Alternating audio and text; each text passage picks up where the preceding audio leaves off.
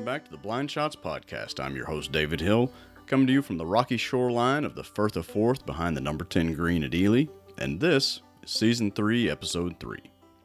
Today I'm talking with golf renaissance man Jim Hartzell. The North Alabama native is an architect by trade, in the traditional sense, rather than that of golf architecture that this podcast occasionally discusses. Jim happens to be an accomplished golf writer, marrying his skill at finding and telling stories with his lifelong golf passion. Jim has lived an enviable life of golf on both sides of the Atlantic, falling in love with Scottish links golf at an early age, then discovering a similar passion on this side of the pond at the inimitable Sweetens Cove Golf Club in South Pittsburgh, Tennessee. It's his experiences there that inspired Jim to write his first book, The Secret Home of Golf, The Authorized History of King Collins Golf, and the creation of Sweetens Cove. Jim discusses out-of-the-way golf adventures, old-school caddies, unsung heroes of golf construction, and of course his excellent new book, all with that easy-to-listen-to soft southern drawl. A particular delight to me in this episode, if you stick around to the end of the interview, Jim profiles his 10 favorite blind shot holes in Scotland. It's a special treat and a hell of a to-do list for golf enthusiasts everywhere. Before we get to Jim, a reminder that the Blind Shots Podcast is a member of the Talkin' Golf Network of shows, which you can find at talkingolf.com. That's Talkin' Golf with just one G, because 2 G's would alert the censorship board and put the whole thing in jeopardy. There you'll find a great list of the best podcasts for serious golfers, including 3 of my regular favorites. The Good Golf Podcast, let me say that again. The Good Golf Podcast, the State of the Game Podcast, and Connor Lewis's History of Golf Podcast. You can interact with this show on Twitter at Blind Shots Pod, as well as on Instagram, and I certainly encourage you to please do so. Again, any feedback is appreciated. Tell me you love the show. Tell me that you hate the show, but just tell me. Finally, a reminder that the Blind Shots Podcast is sponsored by me, David Hill, no one else. In addition to playing, talking, and writing about golf, I'm a licensed Kentucky realtor with Rector Hayden Realtors. I work with homeowners buying and selling their homes, and also work with investors and businesses on the commercial properties here in central Kentucky. You can find my contact information over at davidhill.rhr.com. If you've got a real estate question, if you want to know what a realtor can do for you, reach out, give me a call, shoot me an email, and we can start a conversation. And with that, take a while to get to know Jim Hartzell. So, Jim, when and where did your, love story with Scotland, and more specifically, golf in Scotland, if the two loves can be separated, where did that begin? Well, it happened when I was pretty young. My dad's favorite tournament was the Open Championship, the British Open. And I just remember, you know how you kind of, a lot of times you fall in love with the same things that your dad loves. And I just remember watching that with him when I was little and just being fascinated by the golf courses. I played golf. He was a big golfer. My grandfather was, and that we just played golf in our family. But I'd already been playing since I can remember, but I just remember being fascinated by those courses. And I remember in particular, I remember a little bit the year that Johnny Miller won when Seve first came on. Seve finished second, I think, at I believe it was Birkdale. And then the next year was Nicklaus and Watson at Turnberry. And I just remember watching those last few holes with him. You know, you're a little bit younger than me, but, golf coverage used to be, Saturday and Sunday, you'd get the last 6 holes, and that was it. You get, they might start covering it on 12 or the leaders on 12 or 11. And anyway, I just remember watching those last 2 days with Nicklaus and Watson, and just the course just was burnt out and the ball was just rolling, and it just, I don't know, the views, something about it just fascinated me. And that became my favorite tournament. And when I was pretty young, I started buying books about golf in Scotland. And I don't know, it just became something that I loved and said I was going to do someday. And then when I got out of college, or right when I got out of college, my dad took me over there, and or he told me he would take me, but he said I could plan the entire trip. He just wanted to go to the old course, and he didn't care where else we went. And I also love quirky kind of, I don't know, off the beaten path type stuff. And we wound up going to Machrihanish and Dunaverty, and we did play Carnoustie in the old course, and some of the more famous ones. But we played a lot at some kind of unknown places back then. Played Cruden Bay, which I don't know anybody had heard of it back then in America, and I don't know. And we wound up going. I've gone a lot over the years. It just became something that I love, and I've written about a lot. And I know you've have a similar love for it, but it's just, it's once you've done it, it's so different than golf here. It's just so much more the fabric of life there, and it's just part of what they do. And I don't know, it's just, it becomes something that you look forward to, and you're a little bit sad when you get home, and it's just not the same. I mean, it's a different type of golf, and it's just something I love. And I love the courses are beautiful, and they're strategic. And I mean, you can just study them. I was sitting here waiting to talk to you, and I love the title of your podcast, Blind Shots. And I just started scribbling down some of my favorite blind shot holes that I played over there. And, just, you don't see those type of holes here. I mean, this is stuff that a lot of people know, but it's just something that I like and enjoy for whatever reason. When I was a kid, I just became attracted to it. Now, so that's a great introduction to golf. I don't think I would have learned nearly as much or been as enthusiastic if it weren't for the podcast world.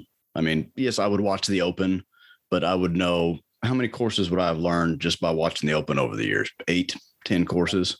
See, I'm so impressed that you didn't start out just trophy hunting. Like, okay, Carnoustie and the old, well, Carnoustie's it's the hardest golf course in the world, but it's really fun to play. I describe to people, it's like climbing Mount Everest. If you're into that, if you're into mountain climbing, you daydream about playing there because you know how hard it is. But that you kind of went off script for, basically did not do the typical American tourist thing of, well, we got to hop in the car because we got to run from here to you were the Graylin Loomis method before there was a Graylin Loomis method. I tip my cap to you. Well, I've got to give a little bit of credit to, a lot of credit actually to Michael Bamberger, his book, To the Links Land. That's where I found out about Machrihanish and Cruden Bay.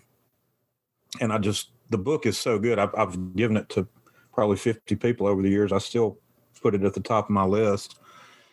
And it came out about the time that I had gotten out of college, and he goes to, I don't know if you've ever read it, but he takes off for a year and goes to caddy on the European tour. And then he winds up going to Scotland, and he plays Dornoch and Cruden Bay and Machrihanish and the old course. But, that's the first time I'd ever heard of Machrihanish, and his description of it, I was like, I've got to go to this place. I mean, we stayed at Machrihanish for almost a week, and I found Dunaverty through that because it's about 10, 15 minutes from there, just by accident. And I wound up falling in love with it. And so I have to give some credit to that writing. Kind of inspired me to, I thought, well, we're going to play the old course. We're going to play Carnoustie. And I think we played the new course, and maybe even there was a couple other bigger ones we played, but most of it was at Machrihanish and Dunaverty and Cruden Bay. And I have to give Michael Bamberger credit for that. At that time, that was the first time it was really pre-internet days. And, or the internet was just barely starting out, but you just didn't hear about those places like you do now. I mean, you could buy Golf Monthly, or there was another UK golf magazine I would buy. Was Golf World International? Golf World, yeah. Okay. Golf World was the other one. You could buy that at, say, Barnes & Noble or something. And in the back, they'd have I'd go buy it every month. They'd have a little breakdown of these kind of unknown courses. And so I kind of kept a running list of these places I wanted to go. And I've gone to a lot of them over the years. I mean, I have my favorites, and there's a couple of places I always go to, but I don't know. I love that. I think that I still think that's, and I know a lot of people look at that and say, well, if somebody's going one time, I'm certainly, you got to play the old course. You got to play Carnoustie. I mean, if you can play Muirfield, you can play North Berwick. I mean, you got to do all that. But if you have time to do some other stuff, I always tell people to try to work in a couple of these places, because it's the people that you meet. It's just, that's half the fun to me. There's an authenticity to their graciousness that is just, it strikes you when you're there. For some of these more out of the way places. I mean, the more touristy places or the bigger name courses, they're just fine and they take good care of you. But yeah, there's a warmth in some of these other kind of off the beaten path courses and clubs. Tell me a little bit. I want to follow up on something you said there. Tell me a little bit about how kind of the west of Scotland, over there, Ayrshire and Argyll and Dunbarton and Machrihanish, how that kind of became your home base on that side of the Atlantic. Well, the first course I ever played on that trip, when we went that first time, was Prestwick, and it's on the West Coast. It's right by Troon, as you know, and I just loved it. I just thought, this is just incredible. So it started off like that. And I just had such a great experience there. And I mean, this is one of the greatest clubs in the world, but, the people could not have been nicer. And I met this caddy that has been a friend of mine for 30 years now, who I've actually written a story about that's coming out pretty soon. Just saw him a few weeks ago when I was there. And it started off like that. And we took the ferry over to Arran and hopped over to Machrihanish, and Machrihanish just lived up to everything that Bamberger said. It was just like a golf mecca and funny enough, the people have asked me where I got the title of the book, The Secret Home of Golf. And that first time I went to Machrihanish, I remember telling my dad, I said, well, St. Andrews is the home of golf. I said, but this must be the secret home of golf, because we were out there and, we'd play all day. And, when you come in the clubhouse, everybody wanted to know how you got on, what you shot, what holes you liked.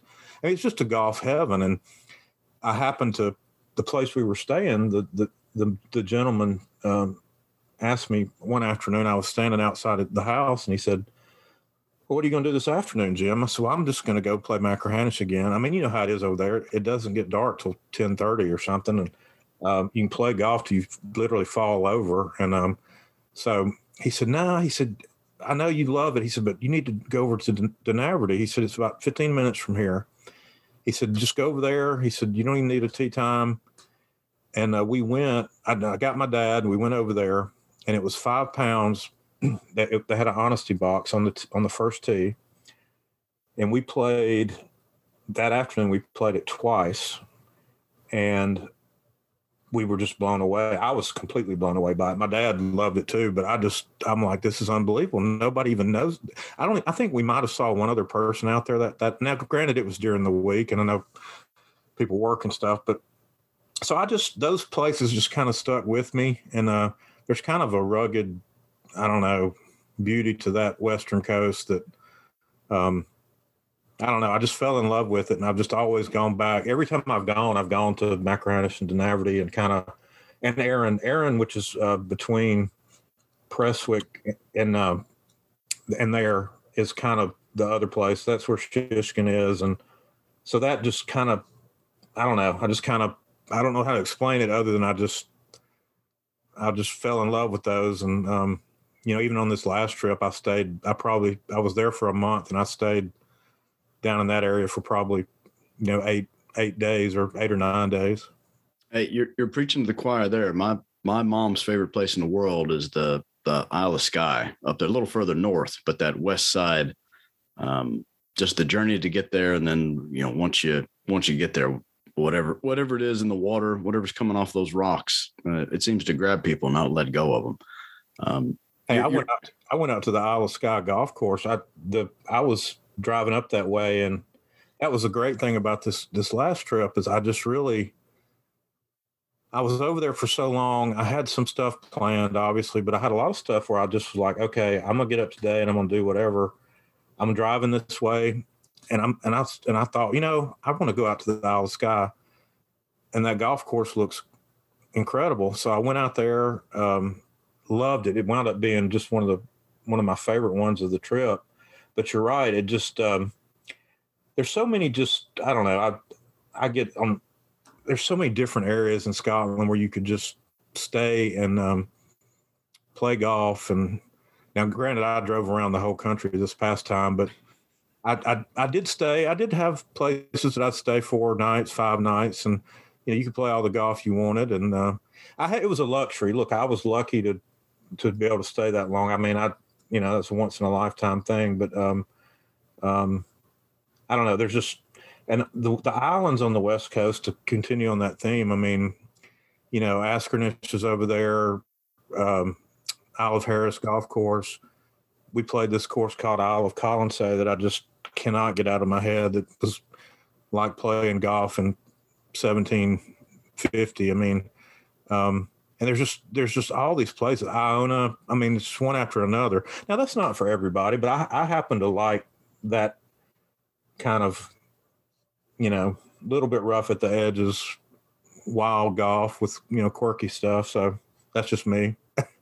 I'm right there with you. Give me short and quirky all day. Yeah.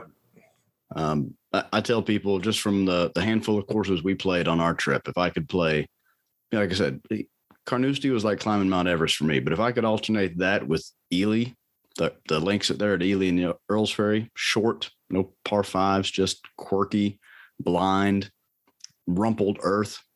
Yeah, that's you've made me a fan, and you have increased my desire to go see the west side of Scotland because of all that kind of quirk and fun over there. But yeah, I'm right there with you. Tell me now. I know I've seen the story advertised. It's the title of the new article is "The Last Caddy," correct? The Last Caddy, yes. And that's about your man at Prestwick. Yes, Chris McBride. He's caddied there for 42 years. And he's just a genius. As far as I'm concerned, he's a genius. He could have done anything with his life. I think his brother's a physician, and but he likes being a caddy, and he's got up every day for 40 years and rode the train to Prestwick. He lives in Ayr, which is, I don't know, 5-minute train ride from Prestwick, but and caddied, and he knows his knowledge of golf is just unbelievable, and his knowledge of Prestwick has to be unmatched in the world. I mean, it'd been a while since I'd seen him, and he caddied for me. That was my last round of this trip, and I'm not as good as I used to be. But I just and the article talks a lot about when he caddied for me back in the 90s and early 2000s. And we were trying to break 80 and just couldn't quite do it. And, but his knowledge is it's just unbelievable. I mean, if he tells you a putt is going to break 1 inch or 2 inches or 3 inches or whatever, that's what it's going to do. I've never seen anybody, and he knows the game, and you'll see in this article, if you read it, he knows the history of the game. He loves it. He took me out. I talk about this in the article, but he took me out after we played. My cousin had gone on this one trip with me. And I think this may be why Chris he and I wound up being friends. He just started asking me all these random golf history questions, and I knew the answer to almost all of them. And he couldn't stump me. I mean, he asked me about, like, where all the one I remember in particular was, could I name all the Open Championship venues? And I did, even the obscure ones like Prince's and Musselburgh, and and he just, I think he respected that, and I don't know, it's just to walk around there with him and listen to him talk about the place and the people he's caddied for. You know, if somebody comes to Prestwick, which everybody goes to Prestwick at one time or another. I mean, he's caddied for Ben Crenshaw, and I mean, the list just goes on. Payne Stewart. I've got a good story in the article about him caddying for Payne Stewart. He's caddied in the Open a couple of times. I've got a real good story about one year when he caddied in the 97 Open at Troon. And I've got a good story about that in there. He's just a fascinating guy. And I just, you know, it always makes me, I don't know, it makes me happy to know that he's there. And I call it the last caddy because, you know, that type of caddy is dying out. You know, just somebody that they've caddied at one place their entire life. You know, he had offers to go on the European tour and several. And I asked him why he never did it. And he said, I just didn't want to do. He said, I like being at home.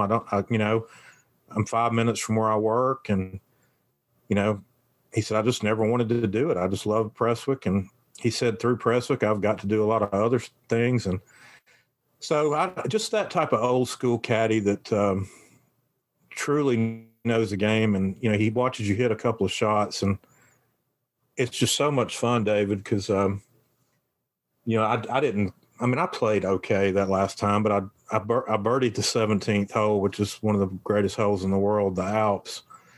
And I'll never forget it. You know, we were sitting there in the fairway. I hit a good drive, which you got to do on that hole. Somehow I got it in the fairway. If you're not in the fairway, you make a 10 on that hole. And we're standing there, and I'm like, Chris, I don't know. And he said, I think you need to hit a 7. I said, okay. And as soon as I hit it, he said, shot. And that, you know, when a caddy says that, that's the highest compliment that they can give you. Right. He said, that's going to be close. And we climbed up over that hill, and it was about 12 feet from the hole. And Chris was, I could tell he wanted me to make the putt so bad. I wanted to make it, but he read that thing from every angle. And he said, Jim, he said, if you hit it right here on this spot, he said, you know, with the right speed, it'll go in. And I hit it, and somehow it went in, and he came over and shook my hand, and we kind of hugged each other. And it was just, I don't know, it was just, you know, it was just that it's like I've told people, you know, I don't even care what I shot the rest of the day. I mean, I birdied the 17th at Prestwick, and that experience with him and somebody that knows that course. But I'm glad that this story's coming out.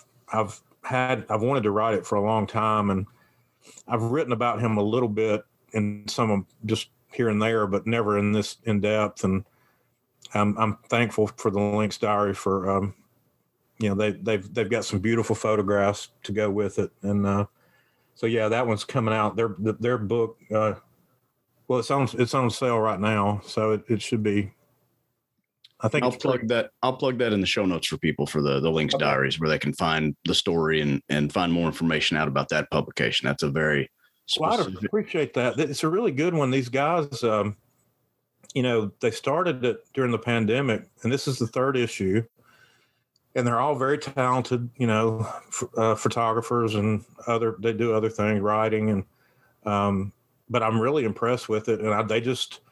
You know how it is, because I know you write some, and it's hard to get people to break into it. I mean, it's really difficult. And, you know, I had a couple of stories that I'd sent to, I don't know, 3, 4, 5 places and got just not even a response, or maybe just kind of, we're not interested. And, you know, I sent them one of my stories and they just loved it. And, you know, I'm writing one for their 4th issue already from, so, you know, I think you just got to find the right fit for people that enjoy your writing style. And, but I would appreciate that, because it's a really good book, and they're good guys. And I got to meet, I played with Kenny, one of the guys at Panmure, when I was over there last month. We had a good time.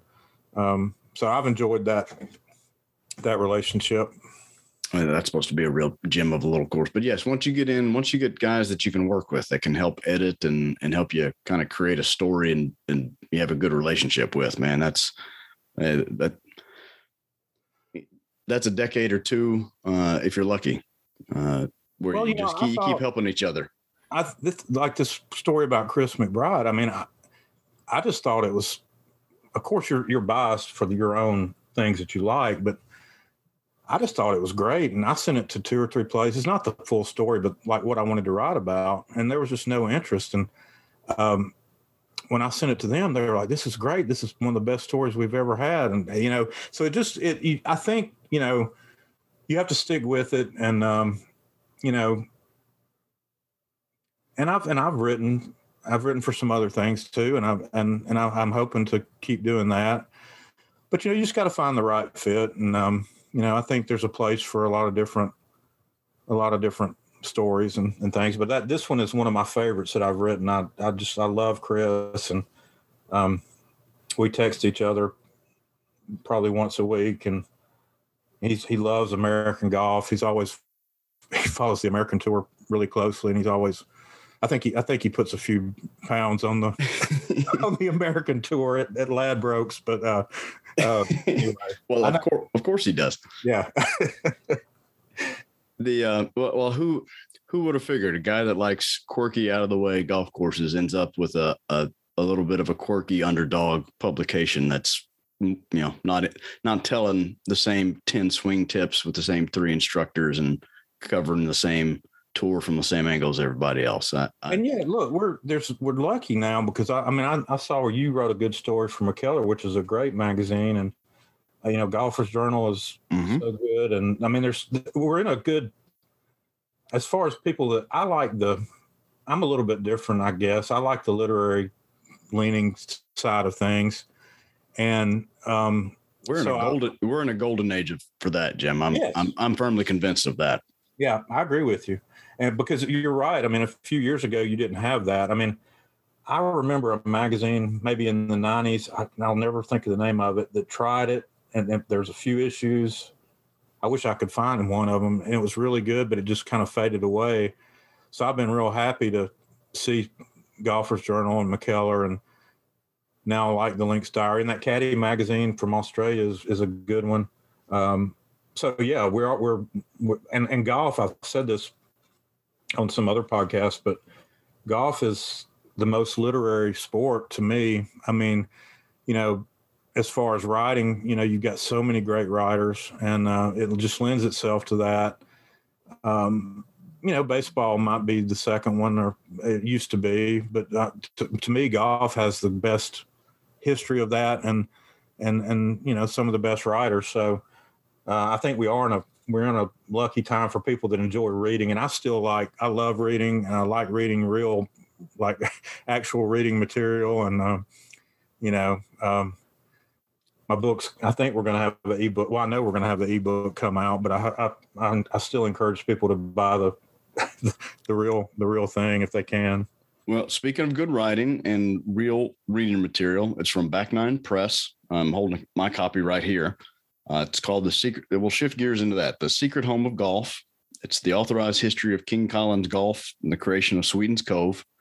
Before we dive into the text, for people that haven't been there, who haven't heard of it, for maybe my non-golfing mom, who is hi mom, she is a loyal podcast listener. Describe Sweetens Cove for me. Well, for me, it kind of ties back into the Scotland theme, because, I mentioned that I would go on these trips and I'd come home and I'd be depressed because I'd go play these 6-hour rounds and, play in scrambles for work. And I had a long period of time where I was really devoted to my son's sporting golf and baseball and all the stuff they did. So I didn't play as much during that time. And that with kids, that it gets, and rightfully so, that's the way it should be. But I had started, my middle son really got into playing a lot. And it was in 2016. He sent me the Fried Egg podcast that had Rob on there, Rob Collins, who designed Sweetens Cove. And I'd never heard of it, David. And I mean, I live an hour and a half from there, which is not that far. Being a golf nut, and I never heard of it. And so I listened to that podcast, and we went up there, and I just fell in love with it. And it reminded me of, and I say this in the book, but it reminded me of like that first time of driving up to Machrihanish or to Cruden Bay, and you drive up, you're going through this kind of winding countryside or this winding road, and all of a sudden you come over this hill or you come around the corner and there's this golf course just sitting there. It's totally unexpected. It's kind of spread out in front of you, and you're like, what in the world, and I immediately, you get out of the car and you're like, this, what? It's almost doesn't look real the first time.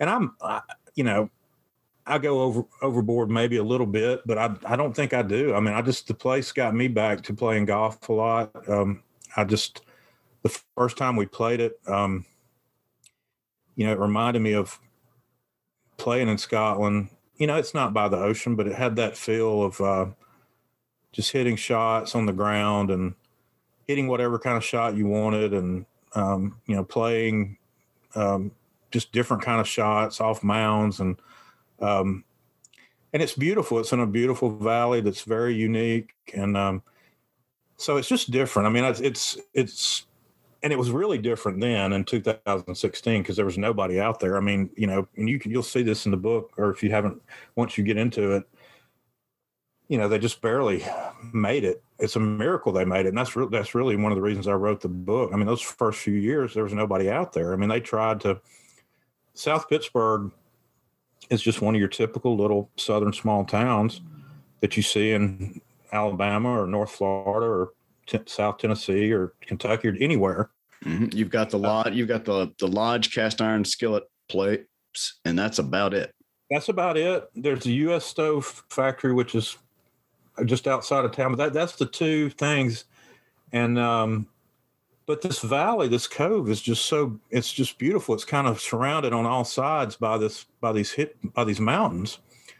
And I don't know, that first time we played 36, me and my son, and driving home, we couldn't stop talking about it. We were just talking about all these shots we'd hit and laughing. And that first day, I just remember being out there and hearing the few people that were out there just laughing after a shot they'd hit. And, it reminded me of the old course in the way, if you played the old when you went, right? We did. Okay. You know how when you're out on the old course, you kind of see people progressing around the course. There's a sort of this constant movement of people in the distance, it's just this feeling of like, okay, I see them on 11, or I see them on 12, or I don't know. And Sweetens was kind of like that too. And it is like that. And I just remember having this feeling of, we had so much fun, and we just kept talking about it, and we just started going, and every weekend. And I met Rob after like 2 trips, and we got to be friends. And, the more I got into it, and he asked me they don't have this category anymore, but they had a membership category, and he asked me to join. And, it's because of you guys that the place kept going. I mean, that was a small commitment to at least take to keep that place moving forward. A valid point. That's part of the story that's just fascinating, in that they didn't have money for advertising. They tried to do a couple of radio ads and TV ads in Chattanooga. I think they did some trade publication stuff. None of it did any good. And it just kind of developed strangely through a little bit on Instagram and Twitter, posting pictures, just having fun, just really joking about, because really Rob and Patrick, Patrick Boyd, who was the general manager, they were desperate to get people out there. I mean, they were just hemorrhaging money. They couldn't keep the place. Patrick didn't take a salary the first year that he was out there. And how they, Rob and his brother gave him money. It's just the hole that was being dug to keep that place going was one that he would have never gotten out of. I mean, and he'll tell you, and I've said it in the book, but he's like, I think he says to me one time that if this place is going down, I'm going down with it.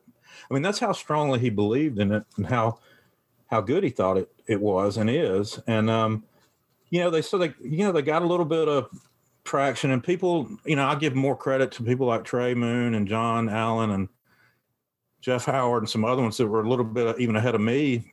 And, we all started telling people about it and posting pictures and saying how much fun we had and how much we loved it.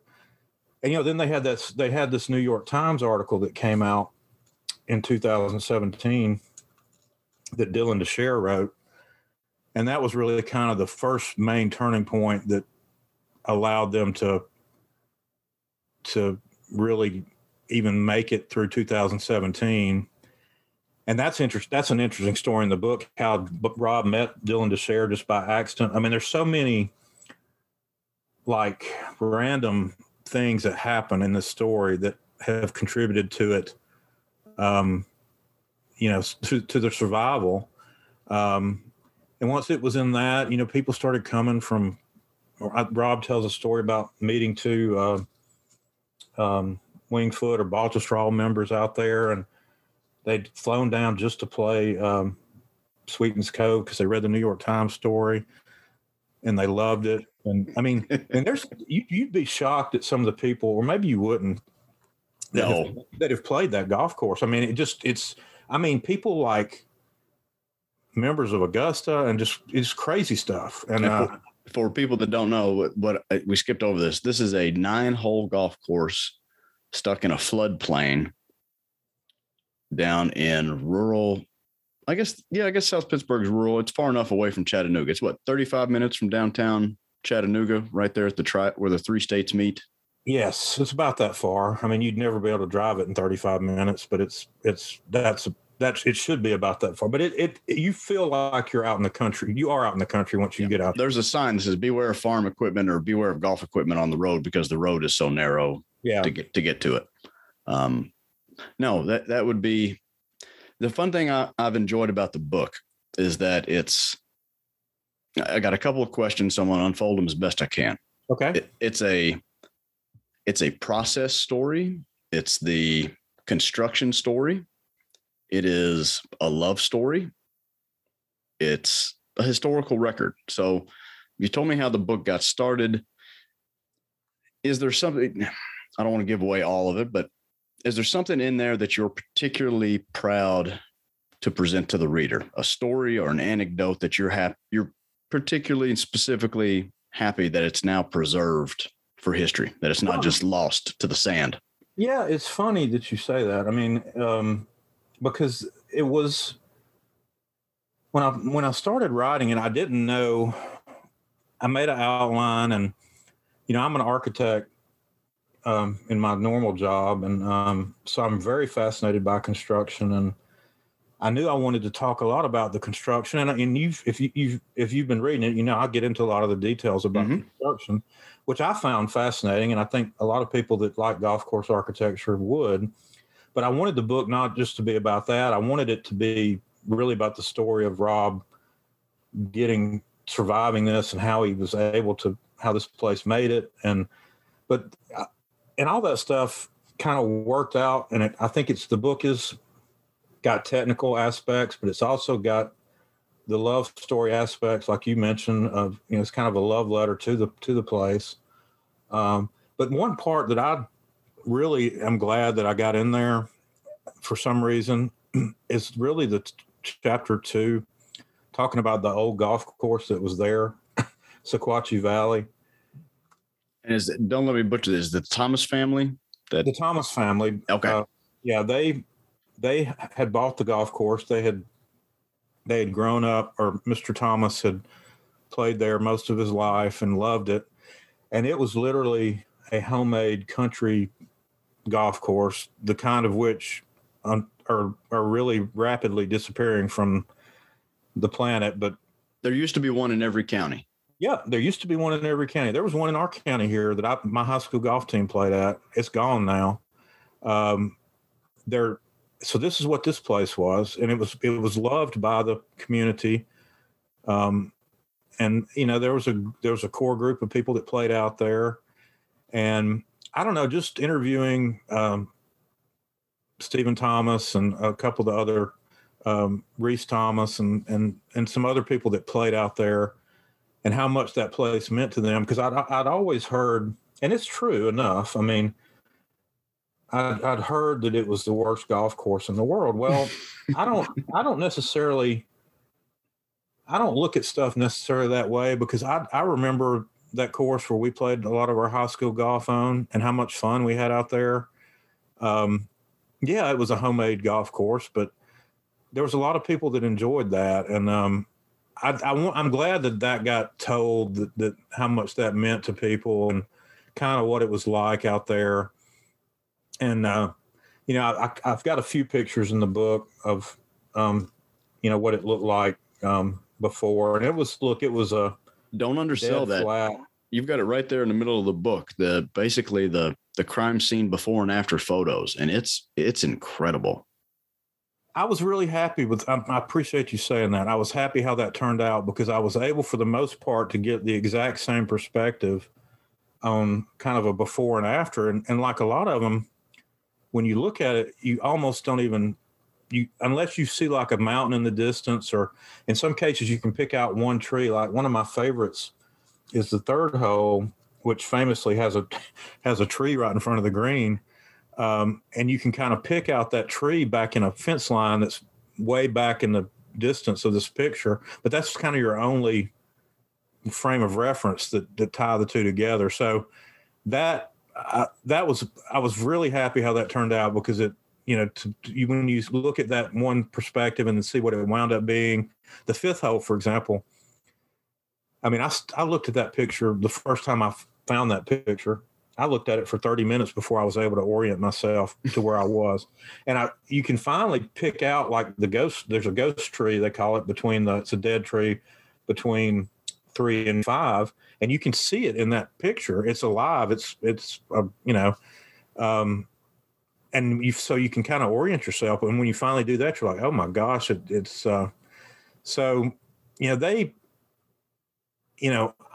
I love a lot of the stuff I love, and that we talked about in Scotland, are places where, not an ounce of dirt was moved to build the golf course. Sweetens Cove, they moved 300,000 cubic yards of dirt to build this place. But what makes one reason it's so good is it looks like it's been there 100 years. And that's when I first started talking to Rob. Even before I started writing the book, I was like, man, I'm so impressed that this place looks the way that it does, because you've been to a lot of places, David. I mean, it's so easy for places to look fake and manufactured, when when they've been created out of the clear blue sky. And, that's what they did. I mean, Well, I'm so glad you included kind of the Ballad of Gus in the early half of the first half of the book, and what, having an experienced shaper, for lack of a technical term, a bulldozer operator that knew what he was doing. Yeah. And kind of how that part of the process story, because I saw that down at Park Mammoth, the way that, two young architects that could operate equipment and did. I've seen Brian and Colton both on it, but, to see them interact, for me, it took me right back to watching Park Mammoth be built, reading the first several chapters of The Secret Home of Golf, because that's on my periodic visits to check in with those guys, seeing the way they interacted with their shapers and their staff and all the different contractors, and kind of managing that symphony while keeping, both eyes firmly on the big picture of getting even the smallest little details right. It's for me now, I'm probably a very small percentage of the audience, maybe. But yeah, just to kind of see to read how Rob describes that process coming, and to be able to grab so much of, good quotes from Gus Grantham and kind of what he was thinking through the process is just fascinating.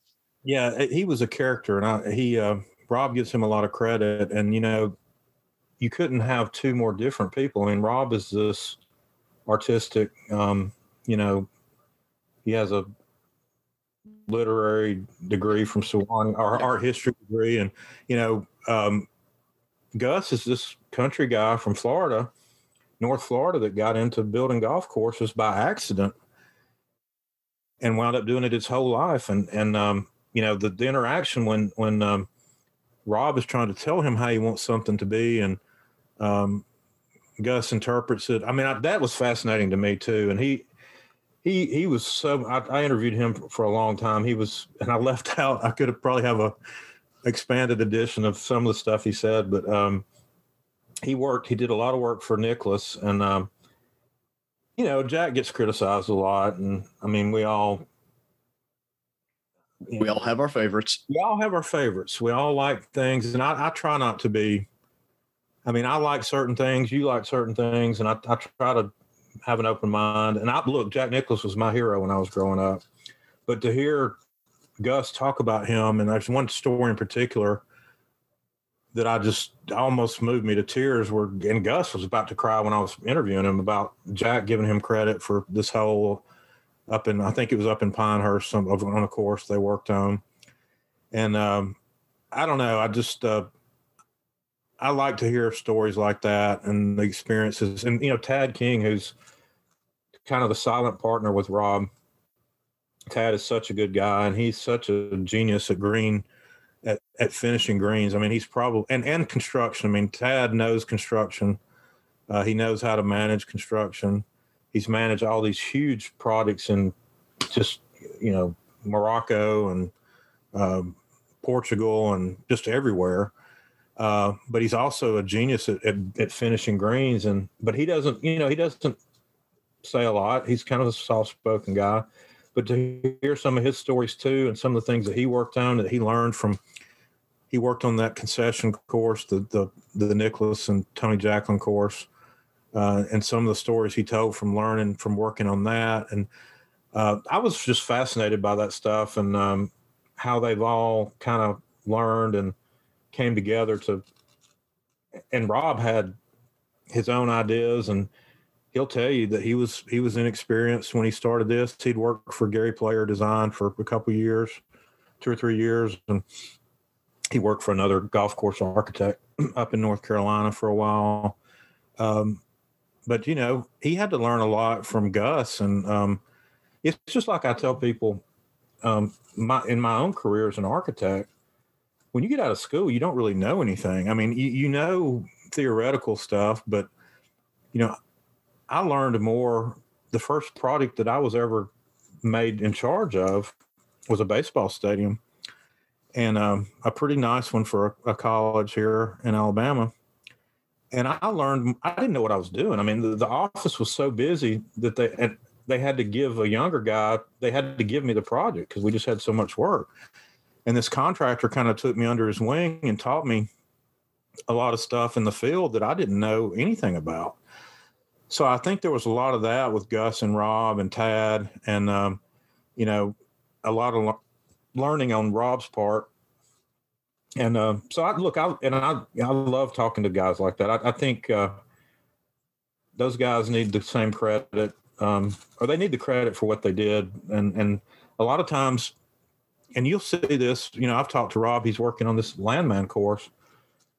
You know, a golf course is so big, David. I mean, you know, you can't just stand there as the architect the whole time and say, okay, I want this like this. You have to kind of give some general directions, you know, and say, this is what I'm thinking. This is what I'd really like. And sometimes some of these ideas, or the development of these ideas, are by people like Gus. And like you say, the guys that you watched out there in Kentucky, they take these concepts and really come up with some of their own ideas. So I hope that comes across in the book.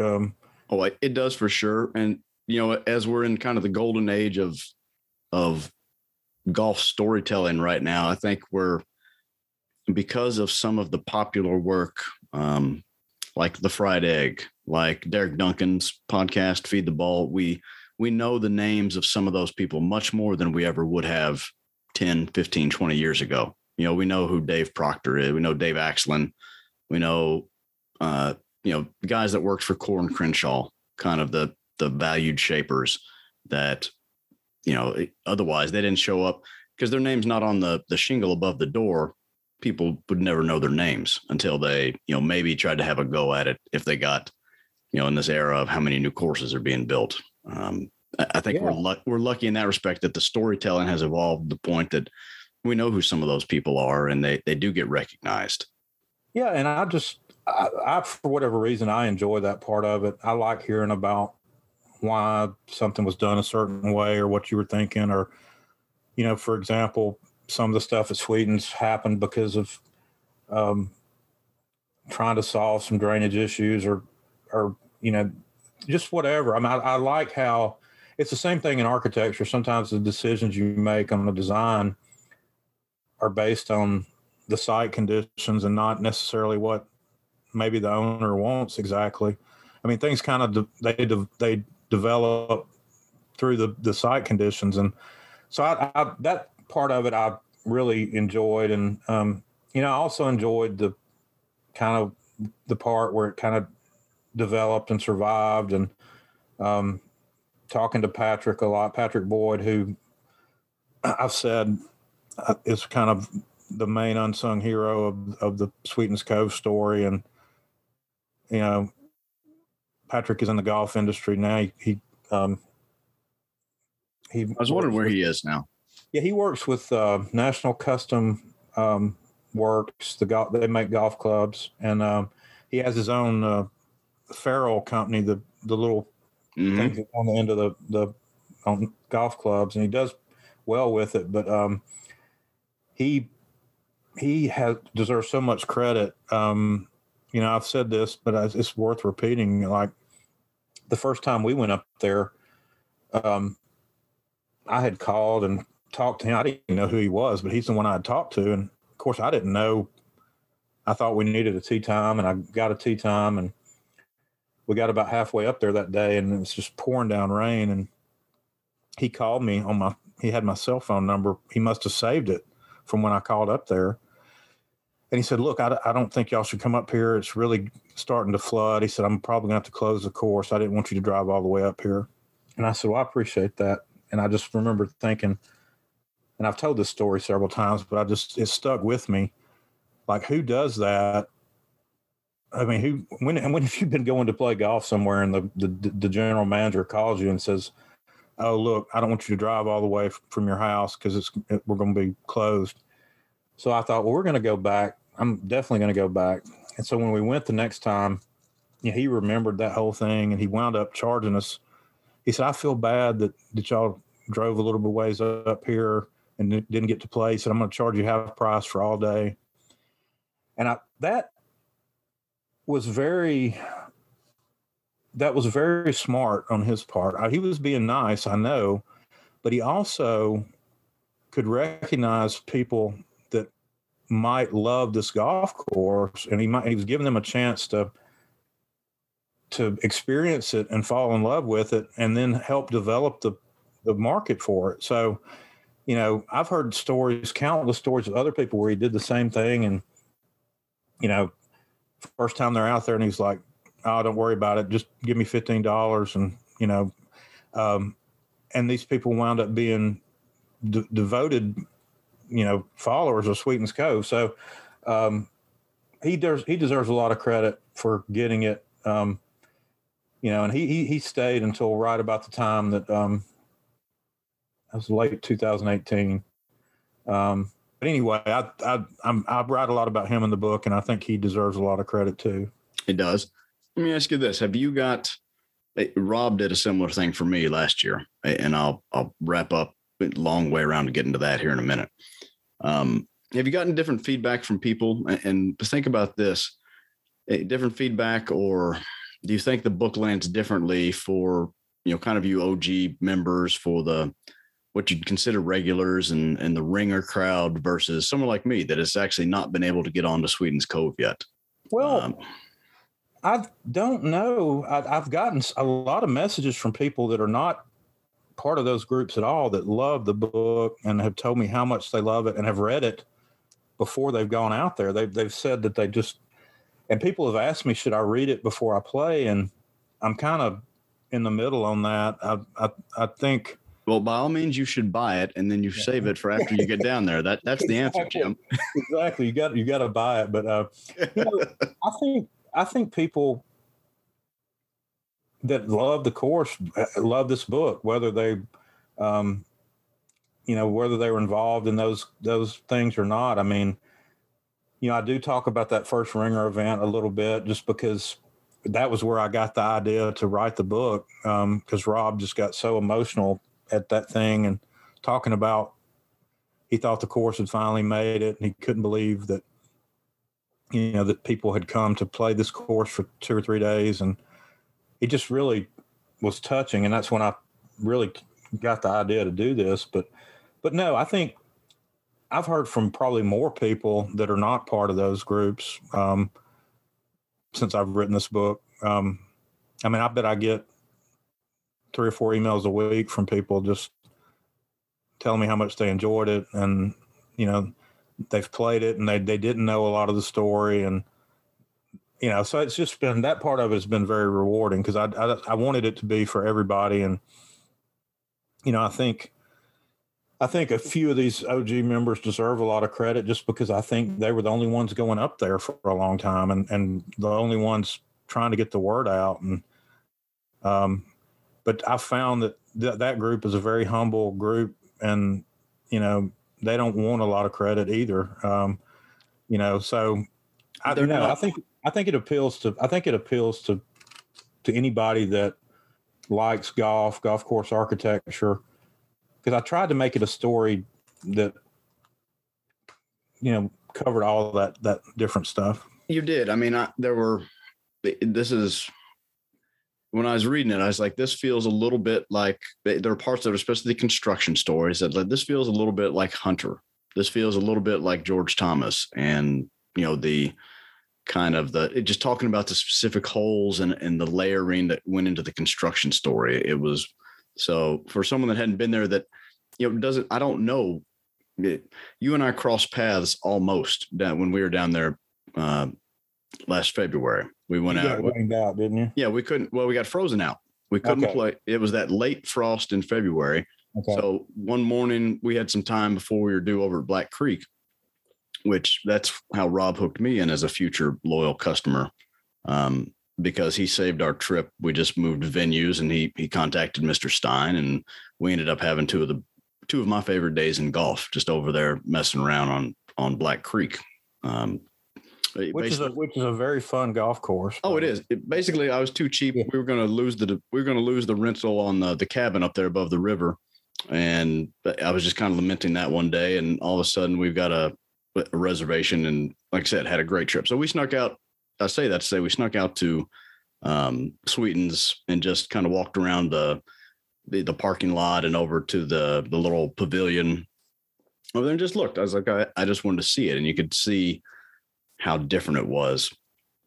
And so, but not knowing, other than maybe that ninth green, for someone like me that doesn't know the course, that hadn't even been able to walk it, it still is an entertaining and it is a read that grabs you. So the kudos on the storytelling, Jim. Well, thank you. I want to circle back to one thing, to we're talking about kind of those early groups, what you'd call the early adopters and the original members out there. I didn't get that group for a long time, and just bear with me. I wondered, I'm always skeptical of true believers. That's just the cynic in me. And I've never been anywhere,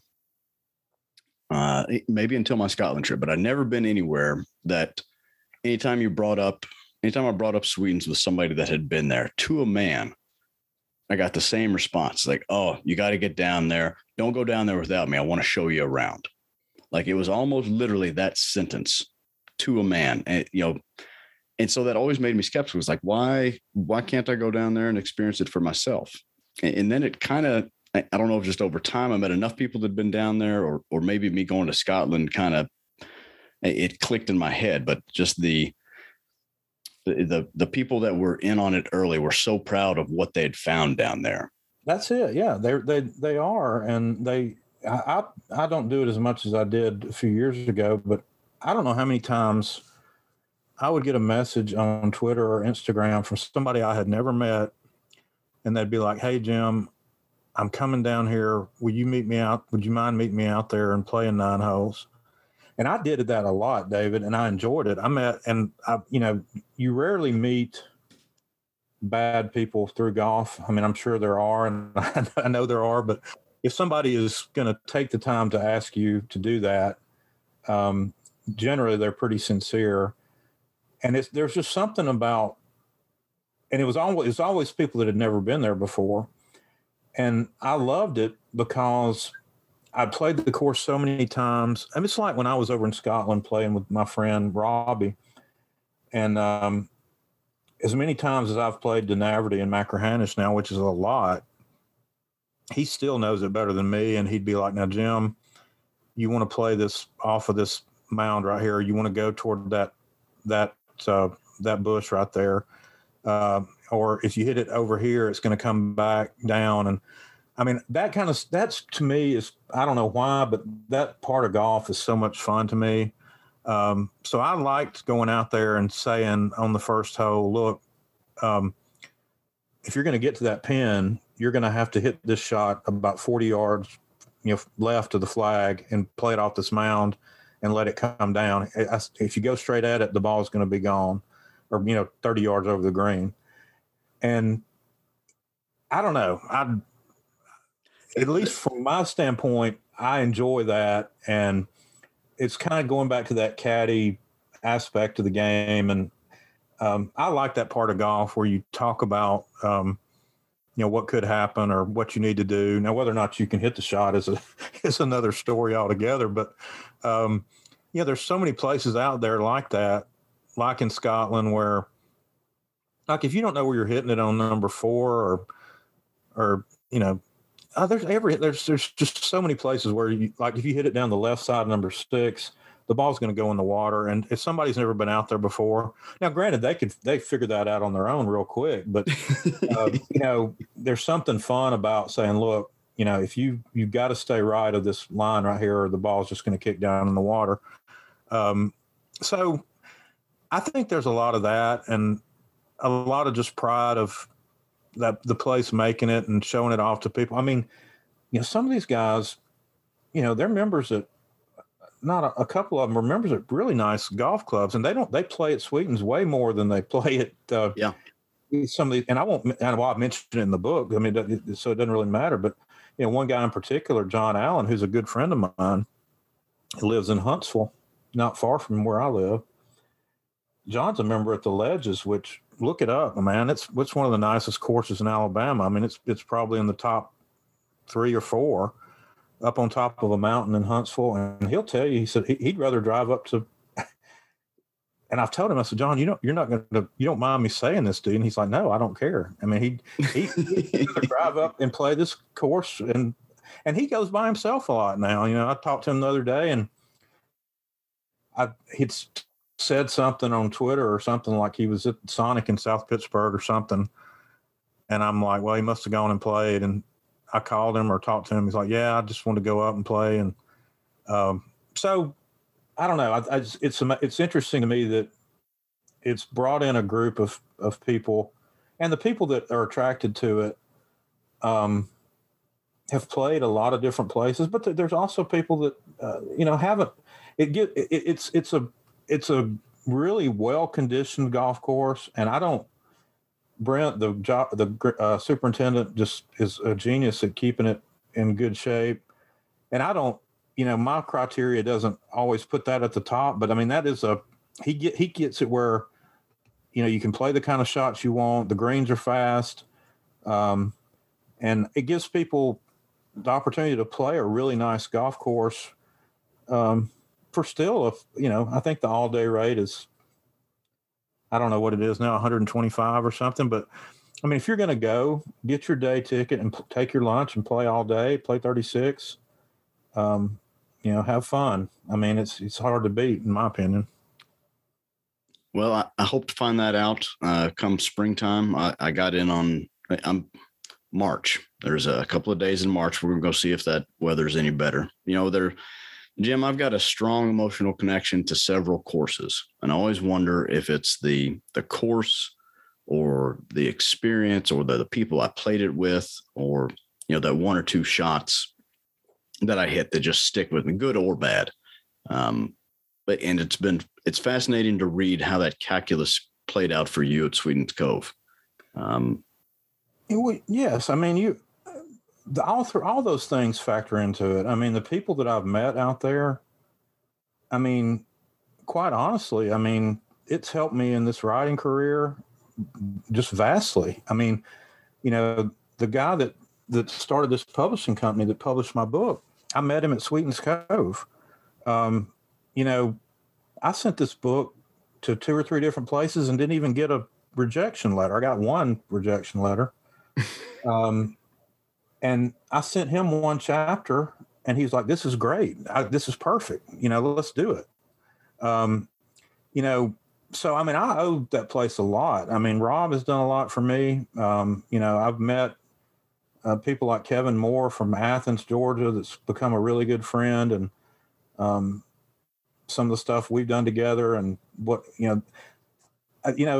so yes, the people, I mean, even the people that I've met through playing in events out there or through Twitter or Instagram, it's crazy. I mean, I've been out there by myself so many times, and I'll just be kind of playing around and hitting shots and come up to a group of 4 or 5 guys, and almost inevitably somebody will say, you're not Jim Hartzell, are you? Because I just saw some pictures that got posted a few minutes ago by Jim. I said, yeah, that's me. I don't think you've got much of a career in espionage ahead of you, Jim. No. But that is fun, and it's different. And so the people, the experiences, the shots, and again, I just go back to, it reminds me of playing in Scotland, which is something I dearly, dearly love. I just did it for a month and I just hated to leave. And I just literally got emotional leaving the place because I just love it so much. And I just, so. You need a sabbatical after something like that. When I came back, I didn't touch golf clubs luckily we got back it was Halloween the day we got back. So I had an excuse not to go play in golf for a little while and let it gently process through my system everything that I just experienced.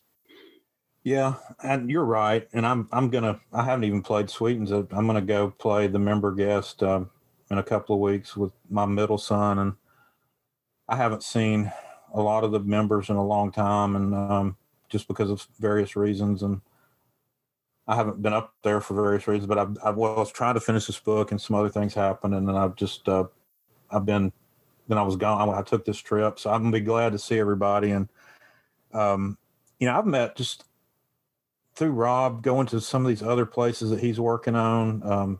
I went up to Landman and walked it with him and Tad, and that's one, David, that I think you're going to want to go to when it opens. I just I can't wait. I've been getting everything I can. I got some people have Lido fever right now. They can't wait to see what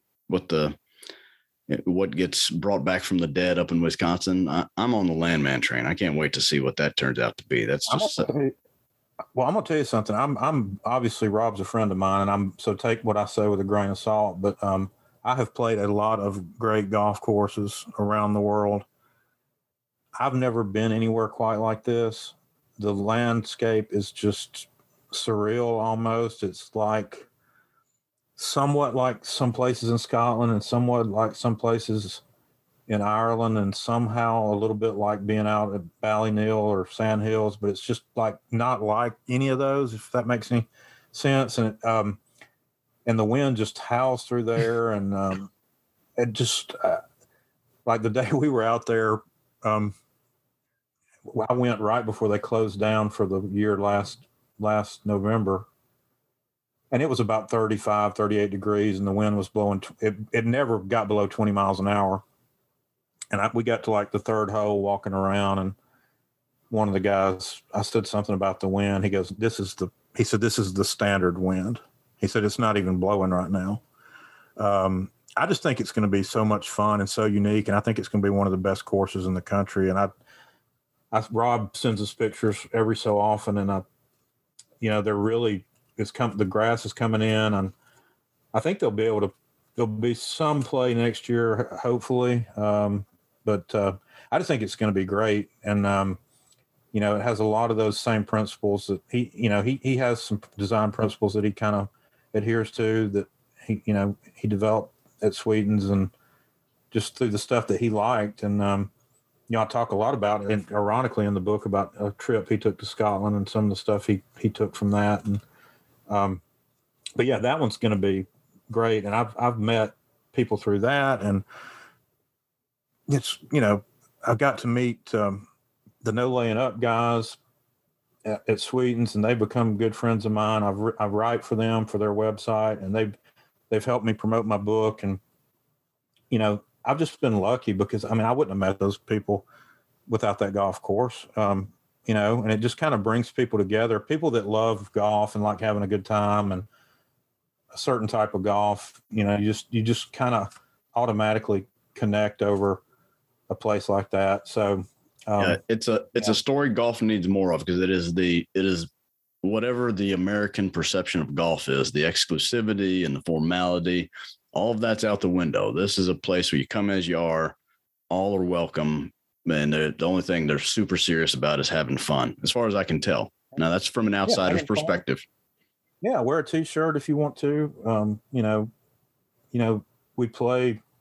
Now, it's changed a little bit, but I've played in many 12-somes out there and had just probably some of the most fun I've ever had. And, it's just like anything else. It's gotten so popular that, they had to implement this all-day pass system where, they have a certain number of tee times per day, which they had to do, and I think was a good idea, because when it really started getting popular, there were so many people out there that it was messing up the experience. Because, it's part of the fun of that place is playing fast and kind of doing what you want. And, if you've got 3 or 4 groups sitting on the first tee, that doesn't do anybody any good. And right. So I think what they've come up with is a good alternative. And I think the people, at least all the people that I talk to that get these passes and go out and spend the day, love it and do it 2 or 3 times a year or more if they can. And I know it's been hard. They sell out pretty quickly, but they had to do that, or it just would have been. It's a 9-hole golf course. You can only have so many people out there, or it becomes, just not fun. Because nobody likes to sit. Hey, you can't have a 3-hour round at Sweetens Cove. No, it really. I've told this story 100 times, but it was in 2019, and it was after this. It was really getting popular, and I went up there on Sunday. I used to always go, and I'd go on Sunday, get up on Sunday and do some stuff. And I'm like, I'm just going to drive up to Sweetens and play 18. And I'd get my son, and we'd go up there, and we got up there, and it took us 2 hours and 45 minutes to play 9 holes. And I was so sad and depressed about it. And we left. I called Rob on the way home, and I said, man, I don't complain about stuff, but this is not right. This is not what this is supposed to be.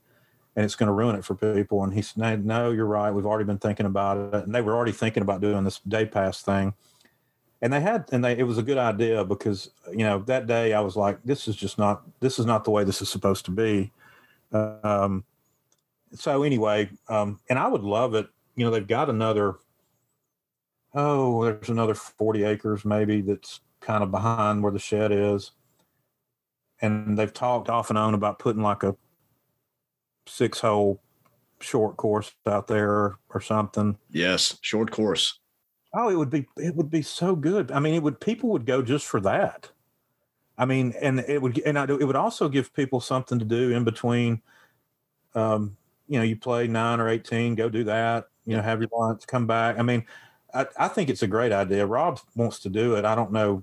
And I don't know all the details. They've got an ownership group now that, that they make a lot of those decisions, but I think it would just be great. And some of the best land movement on the entire place is back behind where the shed is. There's an old barn back there. I don't know if you look back there, but just some really kind of dramatic land movement. And so anyway, I think that would be a good idea.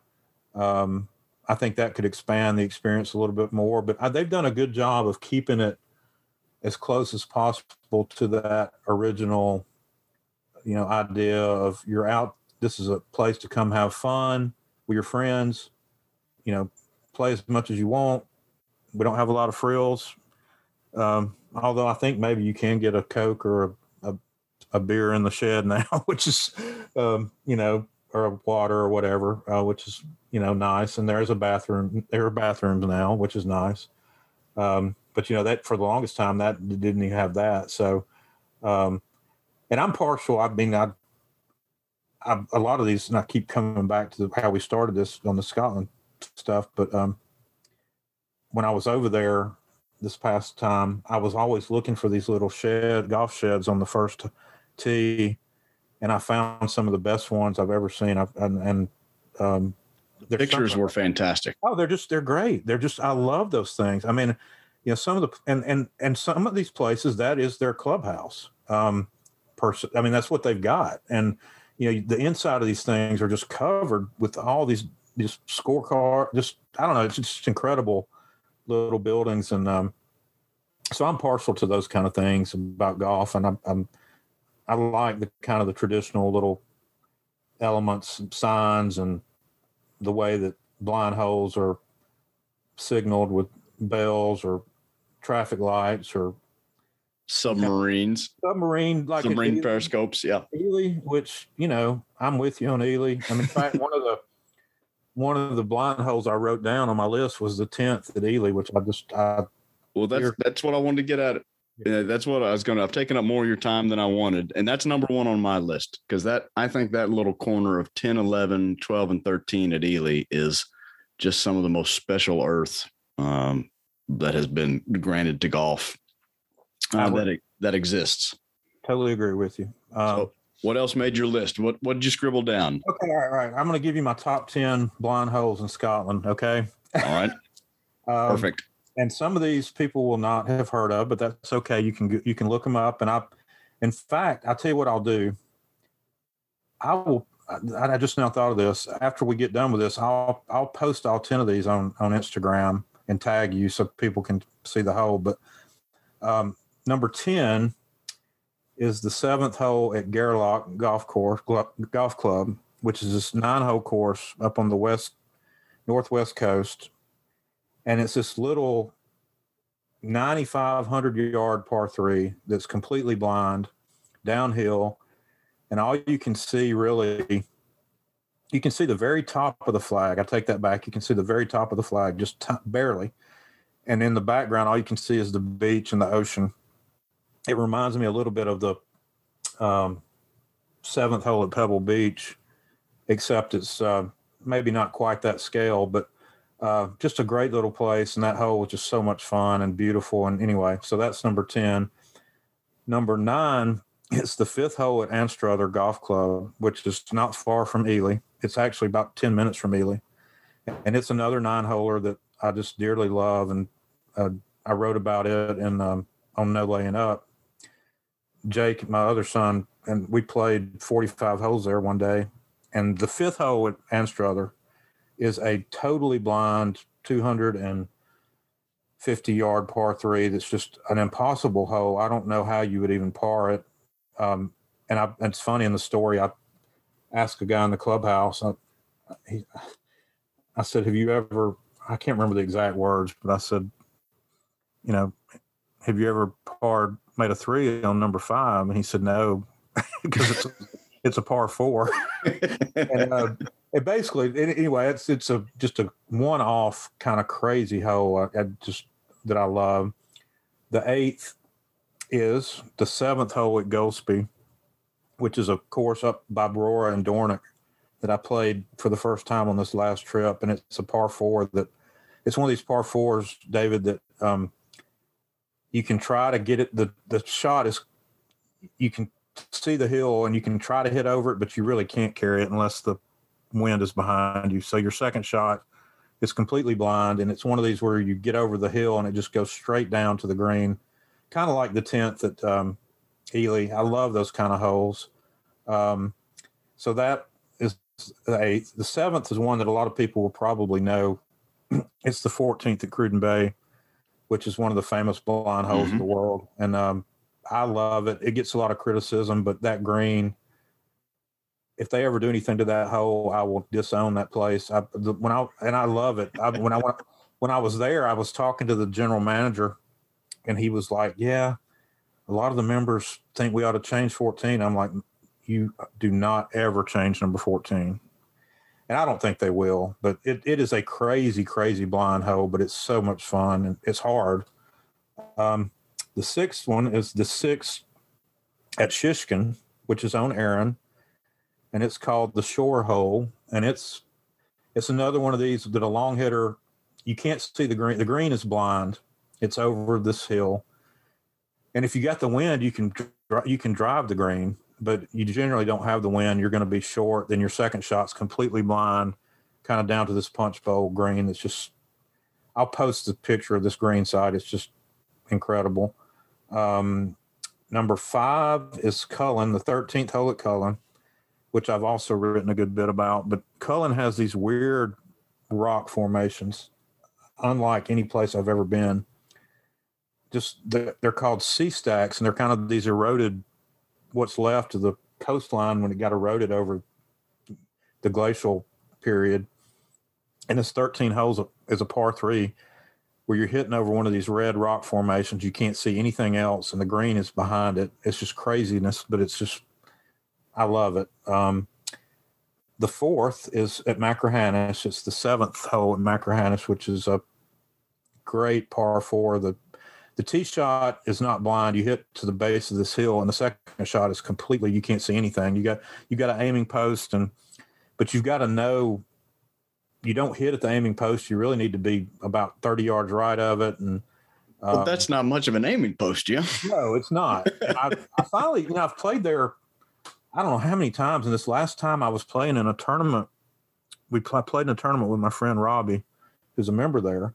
It was a best ball, and I hit a good drive. And I was like, he's like, now look, you really want to hit about 30 yards to the right over here because it's going to come down. And I'm like, are you telling me? I said, I played here 30 times. I've never known that. He was right. I happened to hit it over there, and it kicked down on the front of the green. A great hole. It's a hard hole, but it reminds me of a hole at Prestwick that I've got on here in a second. But and then the 3rd is the 10th at Ely, which we talked about, which we both love. That hole was just so much fun. It's just, you're right. Being out on that 10th, 11th, 12th at Ely is just, it's really hard to beat. And that hole is just great. If you can hit a good drive on the right line, you can get it down on the green, depending on the wind. And then number 2, I've got the 17th at Prestwick. And I tried just to put one. I didn't try to double up on the courses because Prestwick's got another couple of holes that could be on here. But right. The 17th is the Alps, which is the oldest hole in major championship golf that's still in existence, and it's just coming up over that hill. It's so cool that there's three rocks on top of the hill, and the caddy will tell you. Chris said, "Well, now you want to go over the left-hand rock for this pin or the." And he was right. I hit it right over that left-hand rock, and it wound up right by the hole. So just a classic hole. And then number 1 is my favorite course, probably my favorite hole, is the 4th at Dunaverty. And Dunaverty had 2 or 3 other ones that could have been on here, but the 4th is about 175-yard par 3. It plays over this massive dune ridge, and you can't see anything. And it's got this punch bowl green that is the greatest punch bowl green in golf, in my opinion. It's so much fun. If you get it over the hill on the right line, it'll just funnel down to the hole. And so anyway, I thought that when I was sitting here waiting on you for us to do this meeting, I'm like, I love the title of this podcast, so I'm going to scribble these down real quick, but I'll get a 10 pictures together and put them on there. But and there's so many other ones. I mean, they just that's the beauty of Scotland is, and I know a lot of people don't like that kind of stuff, but to me, that's part of the fun. I mean, is there any more exciting feeling other than watching your ball funnel on the ground, which is, you can do that a lot of fun places. Sweetens Cove has a lot of that, where you watch the ball on the ground and you get excited or you get terrified, depending on how it's going. A very close second for me. I don't think there's any more exciting feeling than thinking you hit the shot and cresting whatever is between you and the hole, cresting the hill, the dune, going around, and that anticipation building, waiting to see whether you've pulled it off or not. I totally agree with you. I mean, when I hit that iron shot at Prestwick, Chris said it was perfect and it was good, but you're climbing up over that hill and then seeing that ball sitting there. Yeah, I mean, I'll never forget that. And, when you hit a drive on the 10th at Ely and you get up over that hill and you're thinking, oh, man, that may run down on the green. I might have an eagle putt. Or it may kick left into kick into the gorse or something, and you may not have anything. I mean, it just but that's part of the fun of it. And I like that kind of stuff. That's what I like about golf. I like the quirky, kind of unpredictable stuff, and for whatever reason. So yeah, I mean, that's me, and I think we share some of the same sentiments on that. And I've really enjoyed talking to you, David. I thank you for having me on, and I thank you for letting me promote the book a little bit, and Link's Diary, who, and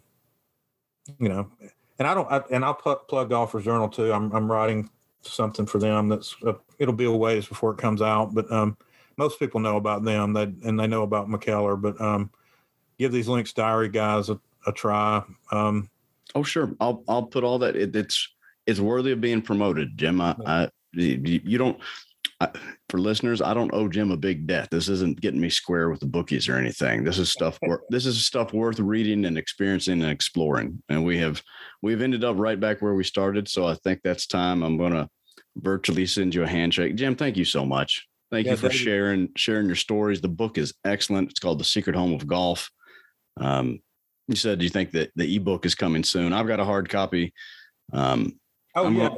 It is, by the way, it is on Amazon now, which, okay.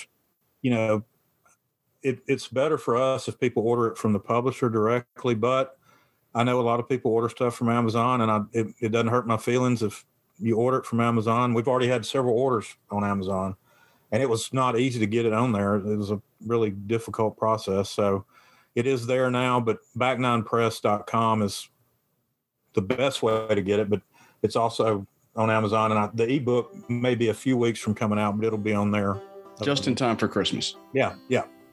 Well, Jim, the book is great. I'm going to shake your hand and have you sign it for me one day. I'm going to pass it around to some friends first. I hope you don't mind. No problem. But thank you so much. Well, that was great.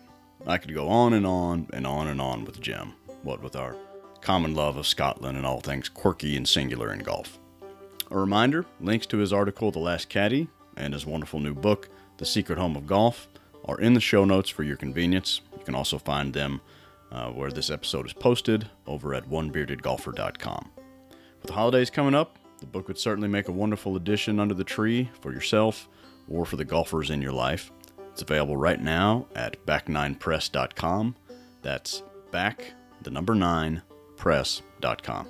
I hope you'll take a second and check it out. And hey, thanks for stopping by for this episode of the Blind Shots Podcast. Head over to Apple Podcasts and leave a rating and review for the show if you haven't already. Each time someone leaves a 5-star rating and review for the pod, each listener will find one extra mint condition orphan golf ball during their next round. I promise. Hey, we're not the Mid-South's number 8 rated podcast for nothing, folks. Hope you've enjoyed what you heard here today. If you didn't like what you heard, sorry about that. I still can't do anything about it. But I will try to get better next time. I promise. And I hope you will join me the next time here on the Blind Shots Podcast. Until then, stay safe and be smart out there. But do get outside and enjoy part of your day on a golf course. And when you have the choice, do decide to go for it and take dead aim.